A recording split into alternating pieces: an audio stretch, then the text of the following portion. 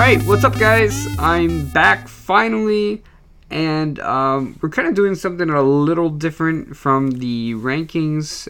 Decided to actually go through every division. So today we're actually doing the AFC North and the AFC South. Now if you guys notice, I said we. I'm joined by either Elmo or Yoda. I'm not sure who's here right now. What's up, guys? This is Alex of Fantasy Gridiron. Yes, I am a man of many talents. You guys, if you know me from Instagram, but yeah, I can talk regular. And I can also talk like Elmo. Pretty good. Pretty good too, yeah. So might be jumping through characters as we go through this podcast. I'm here to entertain you. Yeah. But before we start, I just wanted to mention, first of all, if you guys aren't already following Gridiron on Instagram, make sure you go do that. His username is Fantasy Gridiron, and I see you got the dot removed. Yes, sir. Wow. How was the procedure? Shoot a message out when I first came back, and he didn't reply until 2 months later. So hey, it worked out. There you go. But yeah, so just Fantasy Gridiron, search it up on Instagram. Sure, it'll be the first one that pops up. But yeah, so, and also one more thing before we start. I know the fantasy footballers do something similar to this where they break it down division by division. So I thought it was a good idea, and it's great to kind of cover every aspect in fantasy as fast as possible. So just all credit to them in terms of style of this podcast and the future ones to come out. So yeah, without further ado, let's get into it. And first getting into it, Just keep going. I'm sorry. It's okay. No, it's still recording. We're good. So first getting into it, we're going to start with the Pittsburgh Steelers. Now, looking at this team last year, Big Ben finished as a top 5 quarterback for, I think it was like the first time in a very long time. James Conner was a top 10 running back. Le'Veon Bell, obviously, with the holdout. Juju Smith and Antonio Brown, both up there. But now Antonio Brown is gone. Le'Veon Bell is officially no longer with the team. They've added some depth at wide receiver. But let's start with the quarterback position. So what's your feeling on Big Ben? Personally, I have him outside the top 15. And we'll get into that in a minute. But what do you feel about Big Ben?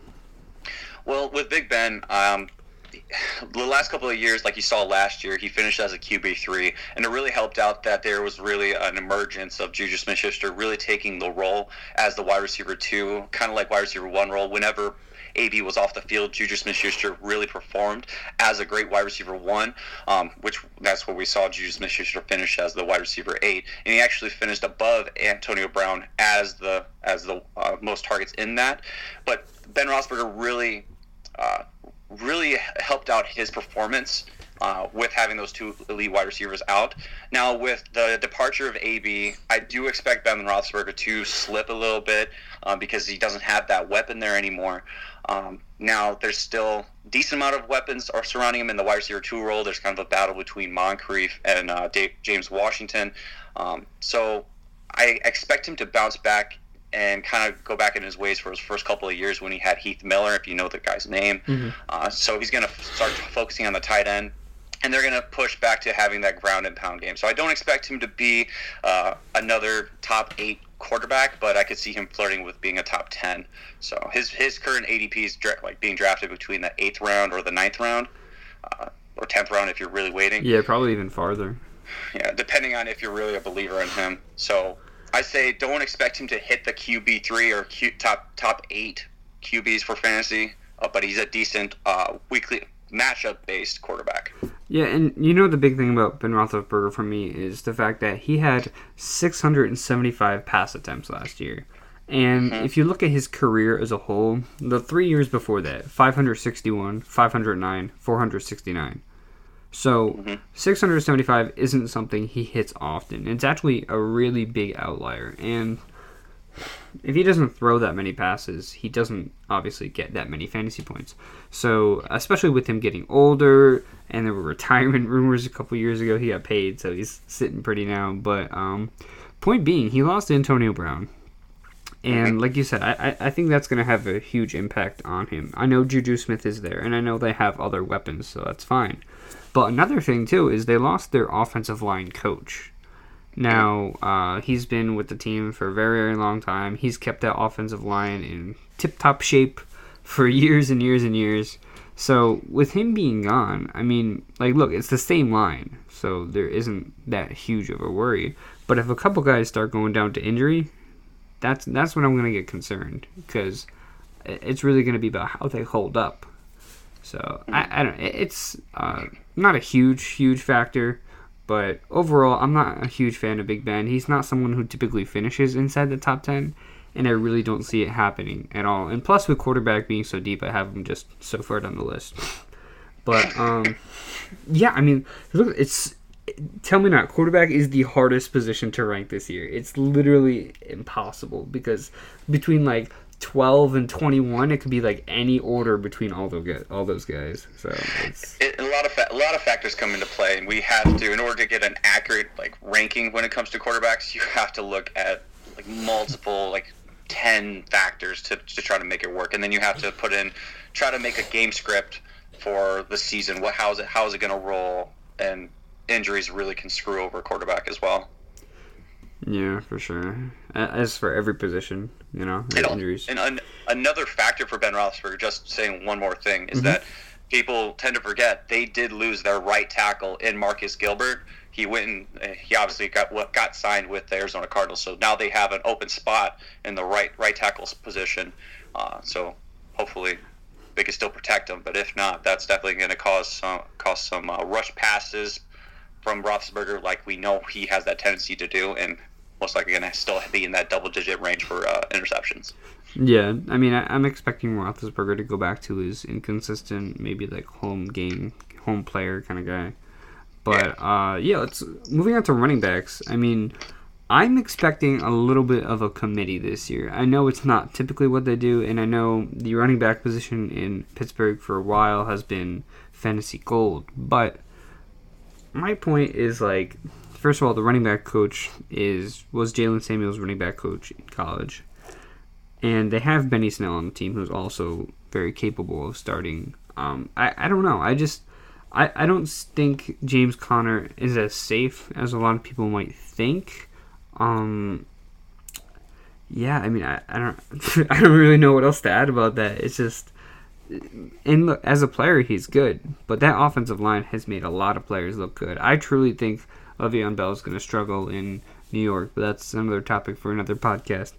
But but I think that line can make anyone look good. And D'Angelo Williams, I think he was like 33. He came in and he proved that one season, and he finished as like a top 10 running back. So, yeah, I mean, I don't know. If there's a split, it could be trouble. And like you said, they're missing their right tackle, so there's already issues starting with this offensive line. So, and I understand the concern about James Conner, but looking at just historically, I know that they do have Jalen Samuels, former running back coach there, but history has shown, and Mike Tomlin's not going to allow things to change up too much. History has shown that they utilize the running back and have the RB1 as a workhorse.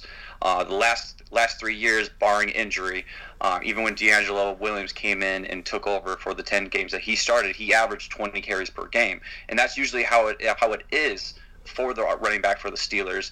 Yeah, I know that they lost Gilbert, but they still have great guards surrounding him, and DeCastro, and who's the other guy, as well as Raymond Foster. Villanueva was the left tackle, but James Conner, with the loss of that passing weapon in Antonio Brown, I could see them utilizing and leaning on the running game even more.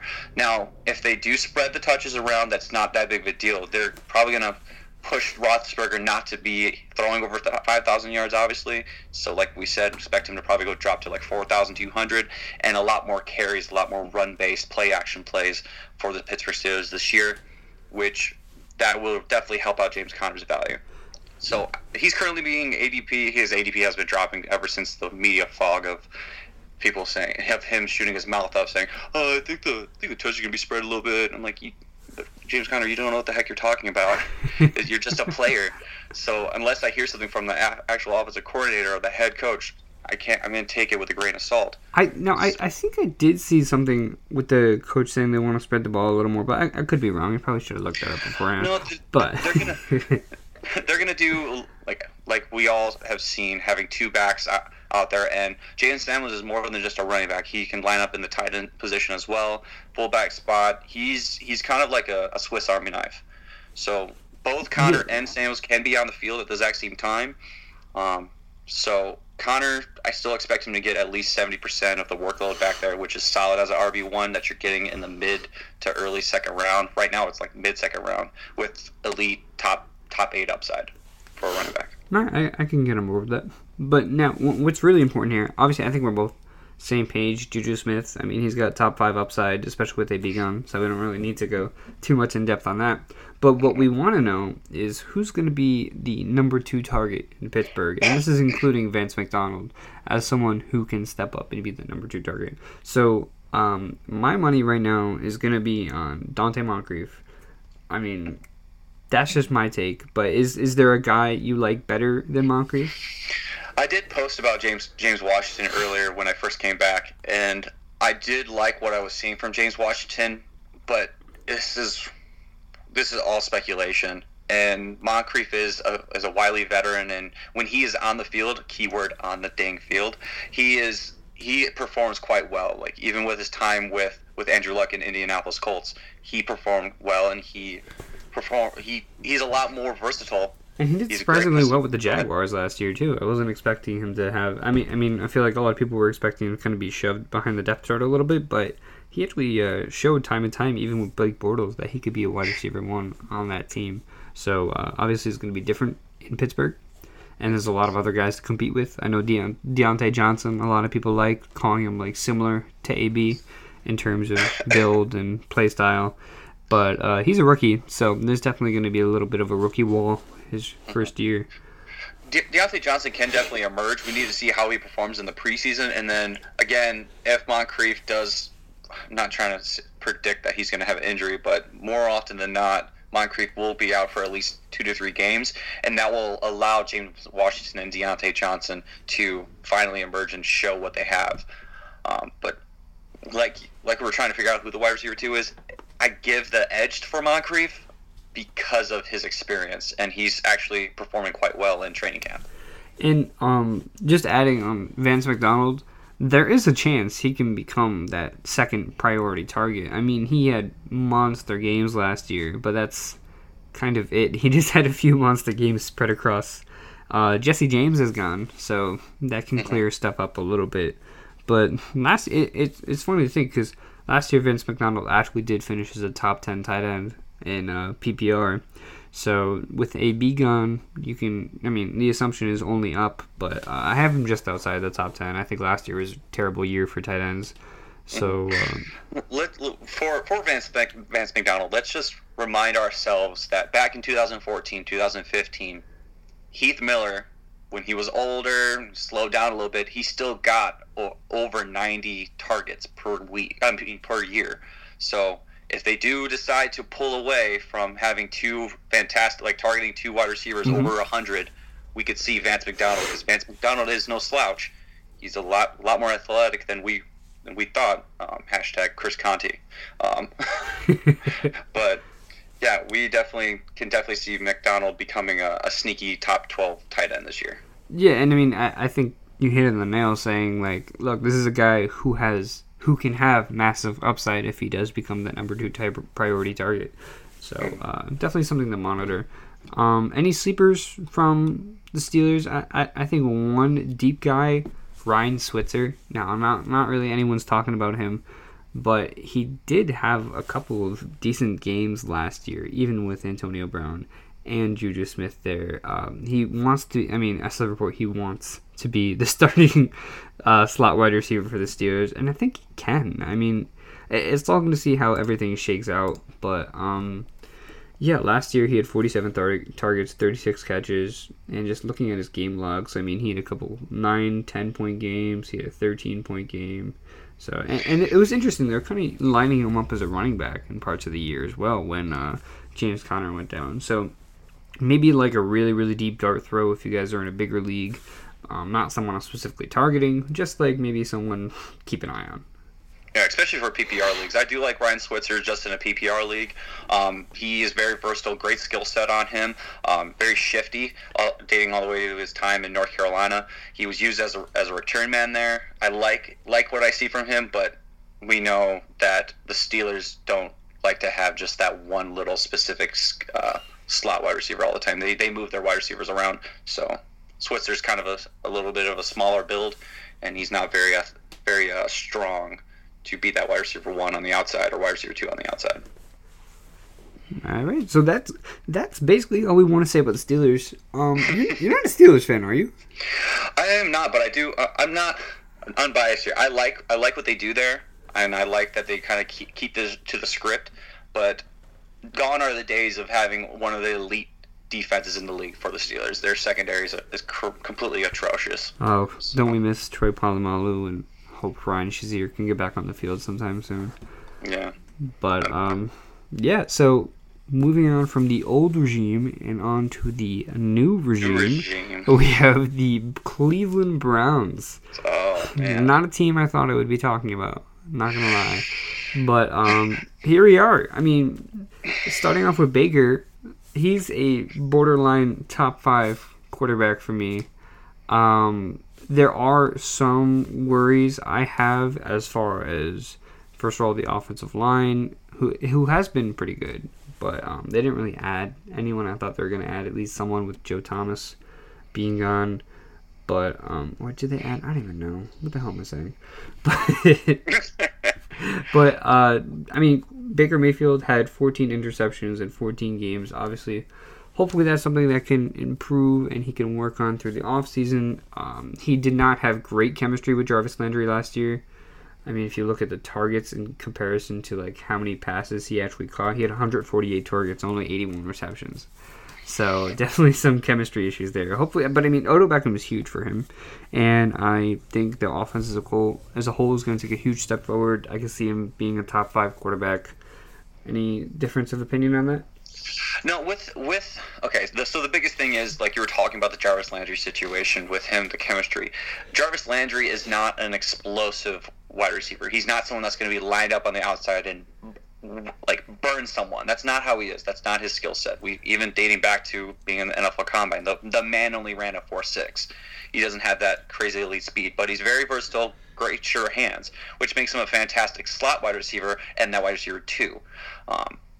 As well as seeing how he was utilized in Miami. That's how they used him. That's how he should be used. Mm-hmm. So Baker Mayfield, seeing what he did in Oklahoma, seeing what he did after they finally fired Jackson and let Freddie Kitchens take over in Week 9, Baker Mayfield is more of a deep thrower. He's a gunslinger. He likes to have that wide receiver who can like burn someone, kind of like Antonio Callaway when he had those couple of games where he showed up. Odell Beckham's like arrival to Cleveland will both help Baker Mayfield and Odell Beckham, because Odell Beckham finally has a quarterback that can actually throw an accurate deep ball, and Baker Mayfield has that weapon. So Baker Mayfield, top 10 upside. I know that people are ranking him as the top 8, and I'm looking at the schedule for him. The schedule really isn't that hard for Cleveland this year for a quarterback. The only rough ones are Week 4 for the Baltimore Ravens and Week 16 for the Baltimore Ravens again. There really isn't that hard of a schedule for the... But you know what the thing about the strength of schedule is? I don't really like to look on that, because a lot of times that can change even after the first week. I remember last year I was targeting Julio because he went against the Saints, I think, like twice in the fantasy playoffs. Mm-hmm. And I was like, okay, great. I really want Julio because the Saints defense sucks. Mm-hmm. And then look what happened halfway through the season. They turned into one of the better defenses in the league. So, I mean, I don't know. I don't like taking that into account too much. I know what you're saying, more of like a bonus, like, you know, something definitely to look at. But you know, it just I don't see it being that effective for players. Yeah, and it's not more of I'm not looking at the strength of schedule. I'm just knowing how the secondary is set up for all the defenses across the board. I know injuries can definitely cause issues, but a lot of the teams, there's not going to be very high-scoring games, but we could see Baker Mayfield averaging around 1 to 2 touchdowns per week, but racking up some yardage. I like Baker Mayfield more as a low-end QB1. Draft him around the 8th or 7th round, which more often than not, people are going to snatch him up in the 6th because it's Odell Beckham. He's there, so he's obviously going to make Mayfield put up 37 touchdowns, right? Mm-hmm. But... that's what Baker Mayfield actually did average after Week 9 through Week 17 when Freddie Kitchens took over for play calling. He averaged 37 touchdowns, but like a pure tendency of a gunslinger, he also put up an average of 17 interceptions per game per projection. So 17 interceptions, and he's going to have games where he's going to pull a Brett Favre and throw 3 interceptions and that 1 touchdown, or then the next week he throws over 3. So. Yeah, I mean, I'm definitely with you. I think he can have some inconsistent games, and like you said, as a gunslinger, that's just kind of what happens. But, let's hope for the best. And getting into Odell Beckham, Jarvis Landry, Odell Beckham, for me, I have him as a top 5 wide receiver. I think a quarterback upgrade, and yes, Baker is an upgrade from Eli Manning. Yes, very much so. I'm sorry. Very much so. But Jarvis Landry in the slot, I have mixed feelings about. I do like him, especially because what you were saying before. I mean, last year they tried to play him all over the field. They tried to play him deep, and he is a slot guy. He can really excel in that role. So if he's solely just playing in the slot, then I think he could be a great wide receiver too in PPR. He kind of like floats back to that. Before he finishes a top 10 with Adam Gase in Miami, he was just kind of like a PPR wide receiver 2 kind of guy, and I think he's going to get back to that this year. But like you said, and another thing too, Baker Mayfield's a gunslinger, so I don't know how many targets Landry's going to see over the middle, and there's actually another guy on that offense that I think will be great on the outside as well, and that's Antonio Callaway. I mean, he's someone I'm looking at as a deep sleeper. I mean, he's going to be starting in that wide receiver too, in the outside wide receiver role for Baker Mayfield. So if Odell Beckham's seeing all the coverage, Antonio Callaway is going to be left alone. Not alone, but on one-on-one coverage. Definitely something he could take advantage of, and I hope they do that. Anything you want to add? I do agree that I really don't have anything against anything that you said there with Jarvis Landry. That's pretty much you hit it right on the head. Jarvis Landry will be put in the slot. They'll probably put him as a gadget player as well, back in the backfield when it comes to shotgun plays when they have Chubb and probably Landry back there. But like we saw with Freddie Kitchens, he's going to do a lot more play-action plays and utilizing Nick Chubb and his running ability. So when Chubb finally does become more effective during the game, they're going to run more play actions, and that's going to bring the safeties up and allow the outside wide receivers who are quite explosive to burn them, and then Baker Mayfield's going to have his choice between Beckham or Callaway to make that surefire catch and deep touchdown. So I think Jarvis Landry, we're going to see him getting around 7 to 9 targets per week, and he has great catch rates, so 6 to 7 per week, but I'm not expecting a touchdown every other week. Maybe he's going to have a total between 6 to 7 at best this upcoming year for touchdowns. So. Yeah, I mean, I could see that. I think, like you said, the touchdowns would probably definitely go down. And Antonio Callaway, if you guys are in a bigger league, if you feel like taking a dart throw with him in the last pick.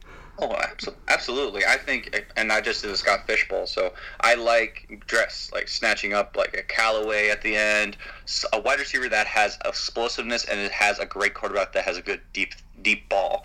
So I like Callaway, but Odell Beckham, top 5, kind of a little bit too much for my blood. I'll put him as a top 8 wide receiver for me, but yeah, he has that upside, and yes, I think like you said, Baker Mayfield. Go ahead. No, sorry, didn't mean to cut you off. But one of the things with Odell Beckham, while we're on the subject, is he's had issues with injuries as well, and hopefully that's something that can not affect him this year. But yeah, you're right. Definitely something to take account as far as the player. And it also doesn't help that he was the main focus for the first years of being in the Giants. There wasn't really any other weapon there. And then they added Sterling Shepard, and then they added Evan Ingram. Then they finally got an actual running back in Saquon Barkley.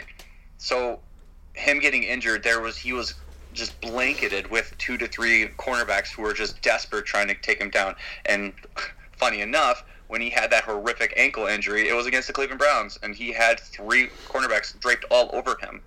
So now having those weapons surrounding him now, that Nick Chubb, Jarvis Landry, David Njoku, Antonio Callaway, it's actually going to help him, I expect, to not be focused on that much with a defensive mind. Yeah, I can definitely get on board with that. I'm all about Odell Beckham. I know. I understand your rankings there. I can see where you're coming from. So, let's get into Nick Chubb, and this is not the easy part here because we got Nick Chubb, we got Kareem Hunt, we got Duke Johnson. Duke Johnson just got a new agent who I believe helped another player get traded not too long ago. So it looks like Duke Johnson's still looking for that trade, and there's a good chance he can still get it. Kareem Hunt suspended for 8 games. The Browns, I think, have a bye week. Is it 10 or 7? I don't even remember. It's 8. It's 8, I believe. Bye week 8? Something like that. Either way. And, go ahead. No, I was just saying, either way, it's going to be a total of like 9 weeks that... No, I think it's 10. I think it's 8 weeks, and then the week 9 game, and then bye on 10, and then back at 11. I think that's the case. But either way, Kareem Hunt is not allowed to...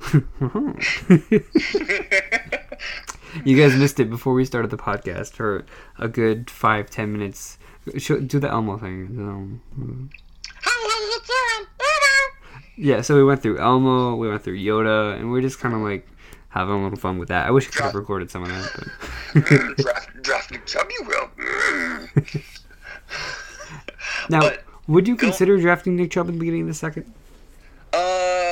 No. There's way too other options there. I like Nick Chubb. I like his skill set. Again, he kind of reminds me of Terrell Davis. Terrell Davis wasn't crazy tall. He was more of a stocky running back, very shifty when needed, and he has a great offensive line in front of him as well with Nick Chubb. I would gladly take his value in the mid to late second round. But as with those weapons surrounding him, I could see Cleveland Browns utilizing Odell Beckham and Jarvis Landry even more.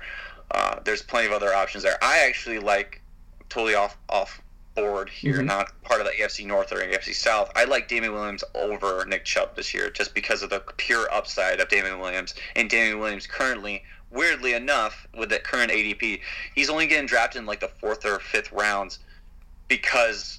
and that's obviously not our rankings. That's not our current mocks. I've seen Damian Williams go in the beginning of the 3rd or late 2nd.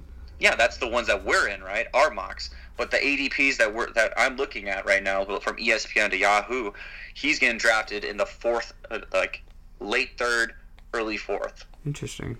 And I'm like, okay, for the regular fantasy owner, if you can get that value in the 3rd or 4th, then I would easily pass up Nick Chubb and just get that solid wide receiver 2, a wide receiver 1 in the running second. Back. Well, yeah, just wait on your RB2 or RB1. Oh, I thought you were calling me wide. I'm so tired. No, you're good. It's early in the morning. Yeah, it's so funny because I think I recorded the podcast with Faraz not too long ago, and we started recording it at 11 o'clock, and I was so tired through the whole thing. He's like, what is this, too early in the morning for you? He's like, I get up at 5 in the morning. Yeah, because he has a child, and I have a child, and you're just living that solo life. I was up late last night updating the draft kit. I was up till 3:30 in the morning. Damn. So if you guys didn't already have it, get the draft kit. I put work into it. Anyway, Kareem Hunt. Do you think he's going to be a factor this year? In the beginning, I personally thought he was going to. But looking more at it, I mean, the contract he has, he's not guaranteed to make anything.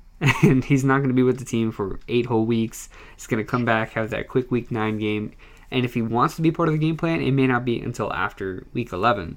So, and look, that's still fantasy playoffs. But I don't know how I feel about Kareem Hunt. Nick Chubb's going to be on a roll. I don't think they take him out of the field for him. I don't think if Nick Chubb is rolling, they're not going to bring Kareem Hunt in to take over. Kareem Hunt, one of the best graded running backs the last year and the year before. He definitely is worth to be a number 1 running back, but there are a lot of factors going around, like current events that are happening in the NFL with possible holdout of the Dallas Cowboys, possible holdout for Zeke Elliott for the Cowboys, and Melvin Gordon for the Chargers. Who's to say that they're not going to trade away Kareem Hunt throughout the season? There's plenty of options around that need a running back. Tampa Bay, Dallas Cowboys if there's a complete holdout, Chargers if there's a holdout, Texans if Lamar Miller is performing as a below average running back like he always does. But if they need to get some kind of value out of him, trade him away, get a draft pick, get some money. I think that more often than not, Nick Chubb's going to remain on the field throughout the whole season, and Hunt, bold statement, he'll get traded away before he even gets a chance to be that number one or take away touch from Chubb for the Cleveland Browns. Now, what I think about Hunt is I think he stays with Cleveland throughout the whole season, especially if they trade Duke Johnson. I mean, after Nick Chubb, then at that point, there's not really anyone besides like Dontrell Hilliard or whatever. So I think they hold on to Hunt, but I do think that after this year, they can use him as trade bait. They can use him as investment and trade him away for something else in the future. So I think that's why you sign a guy like Hunt for not even $1 million, because there's zero risk involved. So yeah, I mean, I can see that. Dontrell Hilliard. Who the hell is that? Who the hell is Dontrell Hilliard? Oh boy, yeah. If you guys want to do just a full accents podcast, just let me know. Send me a message and we'll get on that. I mean, we can do a whole podcast as Yoda, and I don't even know what voices I could do that don't sound racist, because a lot of them were like. Well, no, it's not racist. It's just a lot of them sound like different languages or different cultures, and I don't want to do that and offend anyone. You got one draft Nick Chubb today, baby. But anyway, let's go on to David. Oh boy, yeah, I think we're gonna end up doing just the AFC North, and then gonna break it up into 2 podcasts and post that. But that's fine. But so David Njoku. He's someone who had just shy of 90 targets last year. He had over 600 yards, 4 touchdowns. But, I mean, look, I have him as a border. I don't know if you saw my rankings last night. Friday night. I don't remember. Life is crazy. But I have him as a border top 5 tight end only because of his upside on a high-powered offense. Yeah, I mean, that's kind of just what it boils down to for me. He's had some issues with drops in his career. Hopefully he can improve on that. But overall, I wouldn't be surprised if he had over 800 yards, maybe more so in the touchdown department. I don't think he's going to hit 1,000. He's not at that level yet. But I mean, he's the starting tight end in a great offense. He had they drafted him in the first round a couple years ago, and yeah, I mean, that's kind of. That's it. That's what I want to say about that. That's what I'm going to say about that. That's what Mama said. But with David Njoku, I do agree. I could see him being explosive a lot of games, but in the same thing is that he could be quite inconsistent because there's so many weapons surrounding him. Odell Beckham and Jarvis Landry will demand the ball, like, give me the damn ball, because Baker Mayfield will have to target Beckham, will target Landry, keep those superstars happy. And Njoku, I think there's going to be another year of development for him, and there's a lot of weapons surrounding him, again, getting those targets. So I don't expect crazy numbers. I'm seeing maybe 725 yards on the 725 receiving yards, and then 6 to 7 touchdowns, which is decent, but his value for me is a lot more matchup based, and his ranking for PPR would help him out a lot more. And now, when I say outside the top 5, I mean like total when he's going to finish during the season, because he could have, I mean, look at Tyreek Hill last year. Tyreek Hill can have 5 40-point games and 5 games under 10 points, but he can still finish with the wide receiver 1. So oh yeah. I'm not saying that he's not going to finish as a top 8 tight end, but people know me, if you guys are listening and you know me from Fantasy Gridiron, I'm a man of consistency. I would rather take a tight end that he's a consistent man, he says. I want a tight end that gets between at least 9 to 11 targets and gets those receptions. So that's why I'm like, I can't take that when there's so many other weapons surrounding him. But to each his own. I like Njoku. I like his athleticism. Even back to University of Miami, he was quite quick. Didn't he run like a 4.5? Something crazy like that. I remember he did really, really well at the combine. He's got a nice jump too. His vertical's pretty damn good. He played basketball for the University of Miami, so yeah, sure. I like Njoku, but if you can get him in the 7th round, sure, take that fire. But I'd rather you make sure to get that handcuff and play those matchups for tight end. All right. So moving on to the Baltimore Ravens. So we got Lamar Jackson, Mark Ingram, some mess of a wide receiver core, and then Mark Andrews to talk about. So starting with Lamar Jackson, do you see him as a top 10 running back, or do you think he needs a couple years before he gets into the groove? Did I just hear what I thought I heard right there? Yeah. Did I really just hear top 10 running back? Oh, gosh. I don't know what to think about Lamar Jackson. At first, when we went into the offseason, I really did like him. And then you look at the fact that he still can't throw an accurate ball. And then you saying, okay, well, that's kind of important for a quarterback. Maybe should take him down a few pegs.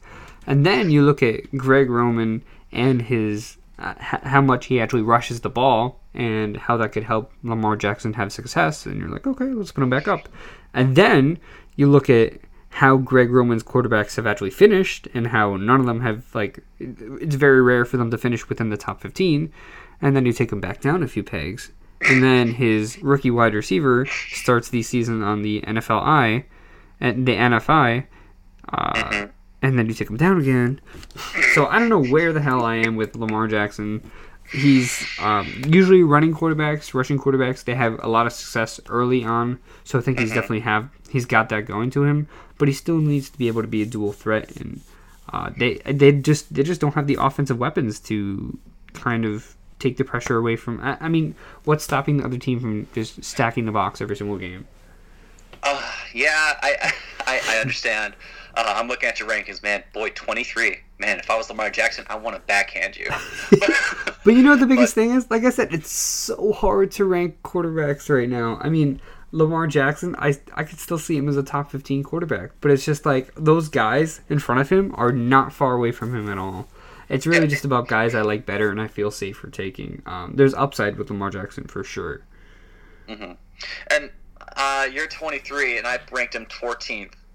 A lot of people a lot of haters said, "What in the world do you have a running back as a top 15 QB?" I'm like, "Oh my god." Here we go. Okay.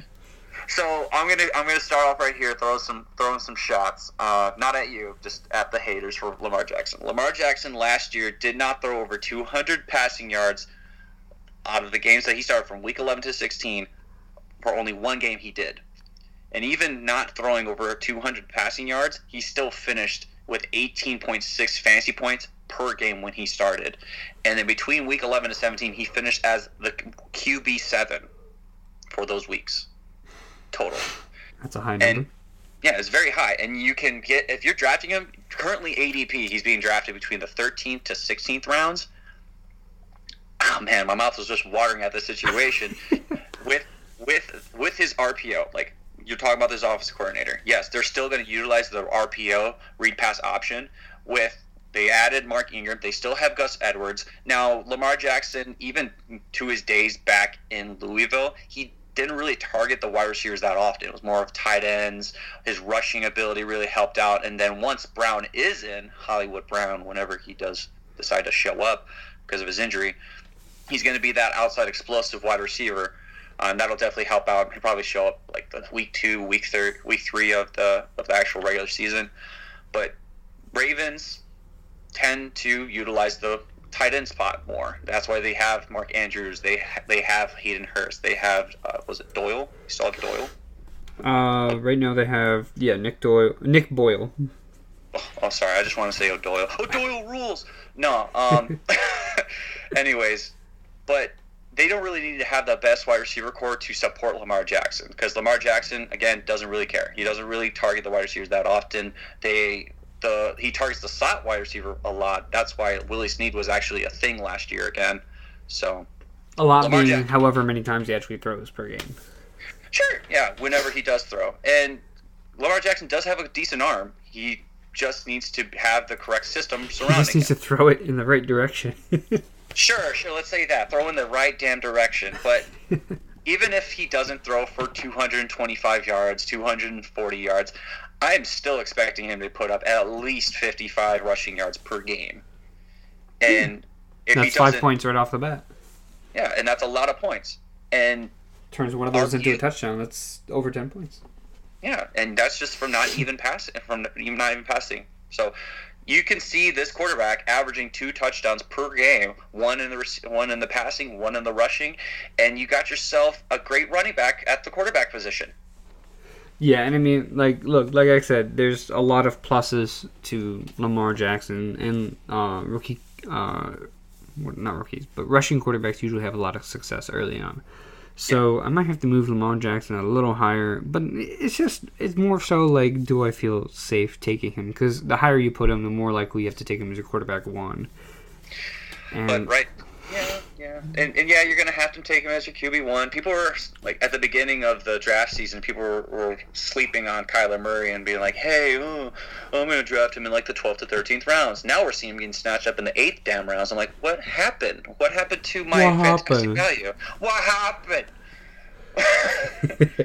Now, just really quick on the actual running back for the team. Yes. If Mark Ingram is the if Mark Ingram is the sole heir to the running back throne, right? If he's the starting running back, it's not a committee. Can you see him as a top 10 running back? Mm-hmm. Yes, I could see him definitely doing it. With the biggest thing is that when Joe Flacco took off the reins, was not the number 1 quarterback. When they brought in Lamar Jackson, when Gus Edwards was averaging around 4.8 yards per carry to 5.1 yards per carry, with the 2 weeks that he did play, because I believe Edwards had an injury, when Lamar Jackson and him were both on the field, he went up to 6.6 yards per carry to 6.2 yards per carry with that RPO offense. So that speed read option really helps out both the quarterback's rushing ability and the running back's rushing ability. It really helps open up the running lanes for those running backs. So I could see Ingram and Edwards doing quite well, but Ingram being that number 1, they signed him for a reason. He could definitely sneak up on people, and current ADP between 4th and 5th rounds, which is quite cheap for me. I'd definitely take him as a cheap RB2 or a flex spot with elite upside. Now, he's going to be a little bit more effective in standard leagues because he's not a receiving back. They have Kenneth Dixon still. Well, yeah, he's a good receiving back, but the Baltimore Ravens don't utilize a running back in the receiving game that often. They have Kenneth Dixon there for the reason for that spot. They're RB1 and RB2. They don't RB1 and RB2. They usually don't utilize as a receiving back. Well, like what you were saying, the run pass option. I mean, I think that can work to his advantage as well. Mm-hmm. But I mean, I think like you said, I mean, I think Mark Ingram is definitely capable in the passing game, and I think they're going to try to utilize him a little more. And like you said, Jackson does like to use his running backs in the passing game. Kenneth Dixon, though, he's been someone, I agree, he's someone they've been trying to get involved for years through countless suspensions, countless injuries. It seems like every time he starts the season, it's like, all right, he's going to be suspended or injured by week 1, and then it happens. So we're not betting on that, obviously. But my whole point with Mark Ingram is the only reason I'm not too high on him is because there could be a committee. And that's why before I said if there's no committee, Mark Ingram, I think I agree, he could be a top 10 running back. But the fact of the matter is they have Justice Hill, who they drafted. Gus Edwards is still there from last year. And like you said, Kenneth Dixon is there. And they've been trying to get him involved for years and years and years. So I don't think he's going to have the sole heir to the running back throne. But I think he'll see a majority of the touches. And if he does see that passing down work, then I think he's a pretty safe top 15 running back too. So, yeah. Now, just real quick, looking at the wide receivers, is there anyone outside of Marquise Brown that you want to mention? Willie Snead. Willie Snead? You like Willie Snead? I like Willie Snead and Chris Moore. Chris Moore's starting to develop as a great wide receiver 1, but Willie Snead is that slot right now, wide receiver, and that's more of a deep sleeper. If you want to get a wide receiver 5 or wide receiver 6 with wide receiver 2 upside, obviously on a weekly basis, it always depends on matchup. Willie Snead could definitely sneak up on you, but you don't have to draft him. I don't expect any wide receiver from the Ravens to be drafted this upcoming year unless you pull the trigger on Hollywood Brown. But yeah, Willie Snead, pretty decent for a very, very deep league. There's someone on the Ravens depth chart I used to have on my dynasty team. I think I know who you're about to talk about, but go Jordan ahead. Lasley. Yes, that Yeah, boy. so Jordan Lasley, he was drafted last year as a rookie, and the whole talk of the offseason was him and Lamar had great chemistry. He got injured in the start of the season. He didn't really play too many snaps at all, wasn't really involved in the offense, but he's still on the team, and I've only seen great things about his progress. And, I mean, if he does have that chemistry with Lamar and Marquise Brown misses the first 6 games of the season, is there a chance Lasley steps as the wide receiver 1? And, like, look, what is the wide receiver 1 at Baltimore worth? Maybe they get drafted instead of not getting drafted. Maybe. And there's other guys. Like you said, Willie Snead in the slot. And Chris Moore has been developing really well, at least what we've been hearing from the coaches. So nothing's a sure thing with any of these wide receivers. In Dynasty, I am trying to pick up or buy incredibly low on Jordan Lasley because he is really, really young. And he has established that connection with Lamar last year in the offseason. So if he sees more opportunity and he's on the field, I think he could be someone look to at least stash in Dynasty and see if he can give you value at any time during the future. So just something to mention there. But, just a little bit. Mark Andrews. I mean, if he's going to throw to anyone, right? Yeah. It's going to be Mark Andrews. He had good chemistry with Mark Andrews last year. They really kicked it off towards the end of the season. And it's funny because I remember when the Ravens drafted... they drafted Hayden Hurst and they drafted Mark Andrews last year, both 2 tight ends. I think it was within the first 2 or 3 rounds. Mm-hmm. So it's funny, like Ozzie Newsome went out with a bang, drafting as a tight end himself, drafting 2 tight ends in the first 3 rounds. So his last time as a GM, I thought it was pretty funny. But yeah, I did like Mark Andrews as more of the pass catching tight end last year, and I was really hoping he'd end up in a better spot. But he's coming too. He's beating out Hayden Hurst for that starting tight end position. Hayden Hurst, we don't want to count him out because he was their first round pick last year. He's also a great all around tight end. He can block, he can catch, he can do it all. So that does hinder Mark Andrews a little bit. But I like Mark Andrews as a top 15 tight end just for the upside. I mean, he could be the number 1 target in Baltimore. Yeah, and he can. I'm researching him, and I'm looking at his game logs, and he does do well. He's very explosive. He kind of reminds me of a George Kittle type of receiving tight end. Uh-huh. He had that one game where he got 1 reception, and he put up 74 yards on that one damn reception. I remember that play, too. I had him on my fantasy team that week. Yes. Where are all the other targets, my friend? But he still put up for PPR 8.4 yards, 8.4 fantasy points. We're saying, RPOs, that RPO offense that will be utilized for the Baltimore Ravens, they target the tight end early and often because the linebackers will be shifted in and kind of sucked into the run play, and they'll leave that spot wide open for the tight end right into the seam for Mark Andrews to be utilized. Now, keyword, Hayden Hurst is a better blocker. Andrews, he is not a blocker in any shape or form. Yeah. He can't block to save his life, and expect both Hayden Hurst or was it Boyle or Hurst on the field at least once, and then Andrews will be there lined up in the slot as kind of like a hybrid wide receiver tight end hybrid. So I like Andrews. He definitely has top 15, top 12 upside, but unless something, again, no one's asking for injuries. Nobody is. But barring an injury for the tight end spot, Andrews needs a larger snap count to be leaned upon as a tight end 1. So yeah, and hopefully we'll see that, especially because the Ravens saw how much he was able to help Lamar Jackson last year. And I mean, he's Lamar Jackson's best weapon right now. So I think the Ravens are going to keep the only weapon. The only damn weapon. But so I think he's going to stay on the field. And even if they want to get a guy like Hayden Hurst or Nick Boyle out on the field to block, then I think they have no problem running 2 tight end sets, especially with the lack of wide receivers that they have. So, do you want to hear something crazy? Noah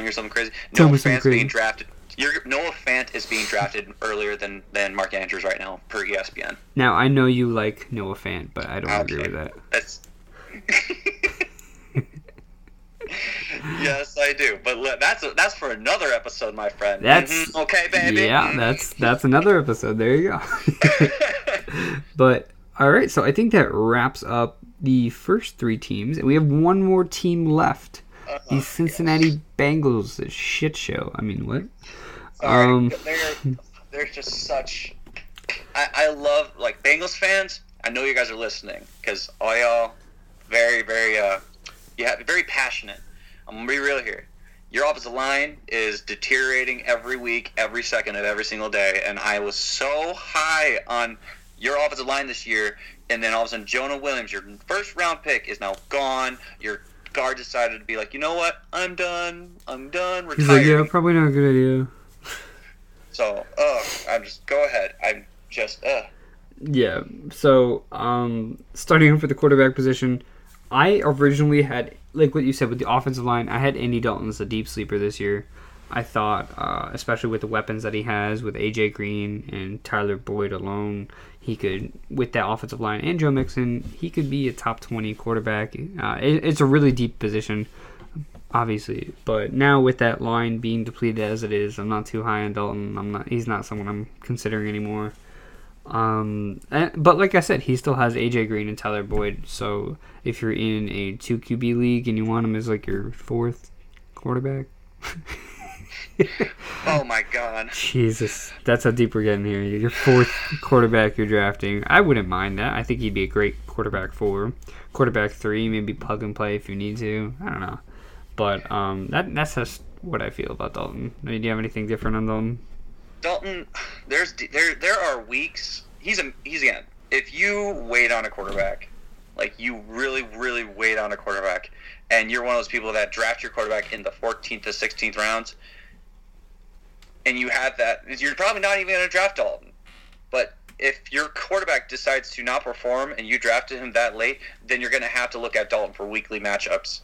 And he can perform well against a weak secondary. Any quarterback can if he has a decent amount of weapons surrounding him, and Dalton does. He has the likes of Mixon, Green, Boyd, Eifert. He has those weapons. And with the new head coach and Zach Taylor, the former quarterback coach, he can finally, a more offensive-minded head coach, let's be real here. I'm sorry. I hate you, Lewis. And you know what's funny? Actually, just while we're on that subject real quick, when I was writing my review on Joe Mixon, so the Bengals have their first offensive-minded head coach since Bruce Coslett in 2000. Who the hell is that? Exactly. So the Bengals haven't had an offensive-minded head coach since the year 2000. It's been Marvin Lewis for way too long. I think before that it was like Dick LeBeau or something like that. But all defensive-minded coaches. So. And their offensive and their head coach. And their offensive coordinators have always left. There's never been a consistent amount of offensive coordinators for more than 3 years. Yeah. Hugh Jackson, Jay Gruden, meh. Nah. I'm good. But Andy Dalton, again, weekly matchup-based quarterback. He could do well in DFS for you a week, and then he can. You can't rely on him as your QB1 or not even a QB2 because of how inconsistent this man is. Yeah, I mean, I don't trust. And like we said, this is like someone you're looking for really, really late, if you're even looking at all. So, definitely not someone we're targeting. Now, going into some of the other positions, let's just get the tight ends over with. We don't want them. Sure. Let's go with the tight ends. Tyler Eifert. I like him. I like Tyler Eifert. I like the person. Like he's a nice guy. He's a nice guy. He's Mr. Glass. I'm so upset that he is always injured all the time, and it's not his fault. But Tyler Eifert is like 6'5", great hands. He's very touchdown dependent because there's AJ Green and Tyler Boyd there, but it just you're drafting him for nothing now. Now let's just say hypothetically, although probably not hypothetically, Tyler Eifert goes down to an injury. Now, do we like CJ Uzomah or Drew Sample? I mean, if anyone, I would hope they drafted Drew Sample in the second round. So I'd hope maybe he has a chance to see a role on that offense. But even at that point, he's a rookie tight end, and he's got that rookie wall, and who knows how involved he'll actually be and how good this offense will be. So, I don't know. Not anyone in the tight end position that I'm really looking at. No, not at all. Look, Uzoma can have decent games, but when statistics have shown, when Tyler Eifert is off the field, the wide receiver 2 thrives for the Bengals. So that's why Boyd will do a lot better. And if Eifert's not on the field, I don't want anything to do with that tight end position. Whatever. Like, not whatsoever. Yeah, and I mean, Eifert isn't even someone who's being drafted. So these are all just... If you don't want to draft the Bengals, that's fine. They'll all be there when you're done. So... Honey, we're going to leave the leftovers over there for the corner. Oh, what do we have for leftovers? We have the damn Bengals. I'm good, honey. Bye, Mom. I'm good, honey. So, let's jump into the positions that matter. Running back, Joe Mixon. I still have him as the top 10 running back, even with the offensive line being depleted, because that's what he had to work with last year, and now he just has a better offensive coordinator / head coach. So, as far as Joe Mixon, he still had 4.9 yards per carry with the offensive line they had last year. He had over 1,000 yards. He had a breakout season. It was great. He saw a ton of snaps, and with Marvin Lewis gone, I don't think Giovanni Bernard plays that big of a role. I think he's definitely a great handcuff still, and they do have 2 rookie running backs who have decent amount of upside as well in case Joe Mixon does go down. But, yeah, I mean, even with the offensive line being a little more depleted, I'm not totally off Mixon, and I think he's still great in the passing game. So, is there anything else you want to add with the running backs? The one biggest concern, I love Joe Mixon. I love his skill set. I keep on saying skill set, but I love the kind of running back that he is. He's a lot more versatile. He's an all-around type of running back. He's not just a ground and pounder. He's very shifty. He's good in the receiving game, too. If he didn't punch that girl in college, I'm not trying to make light of what he did. If he didn't have those personal issues, he would have been a first round, maybe top 15 draft pick. Yeah.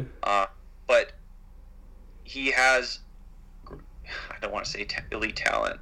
God, I like the talent. Sorry if you guys know who I'm talking about, but I like the skill set that he has, and I like the talent. But I think the biggest thing, even with Jonah Williams being gone, I think the biggest issue is Cliff Bowling being gone. Last year, the Bengals were top 7 in running the power, so pulling the guards definitely helped out.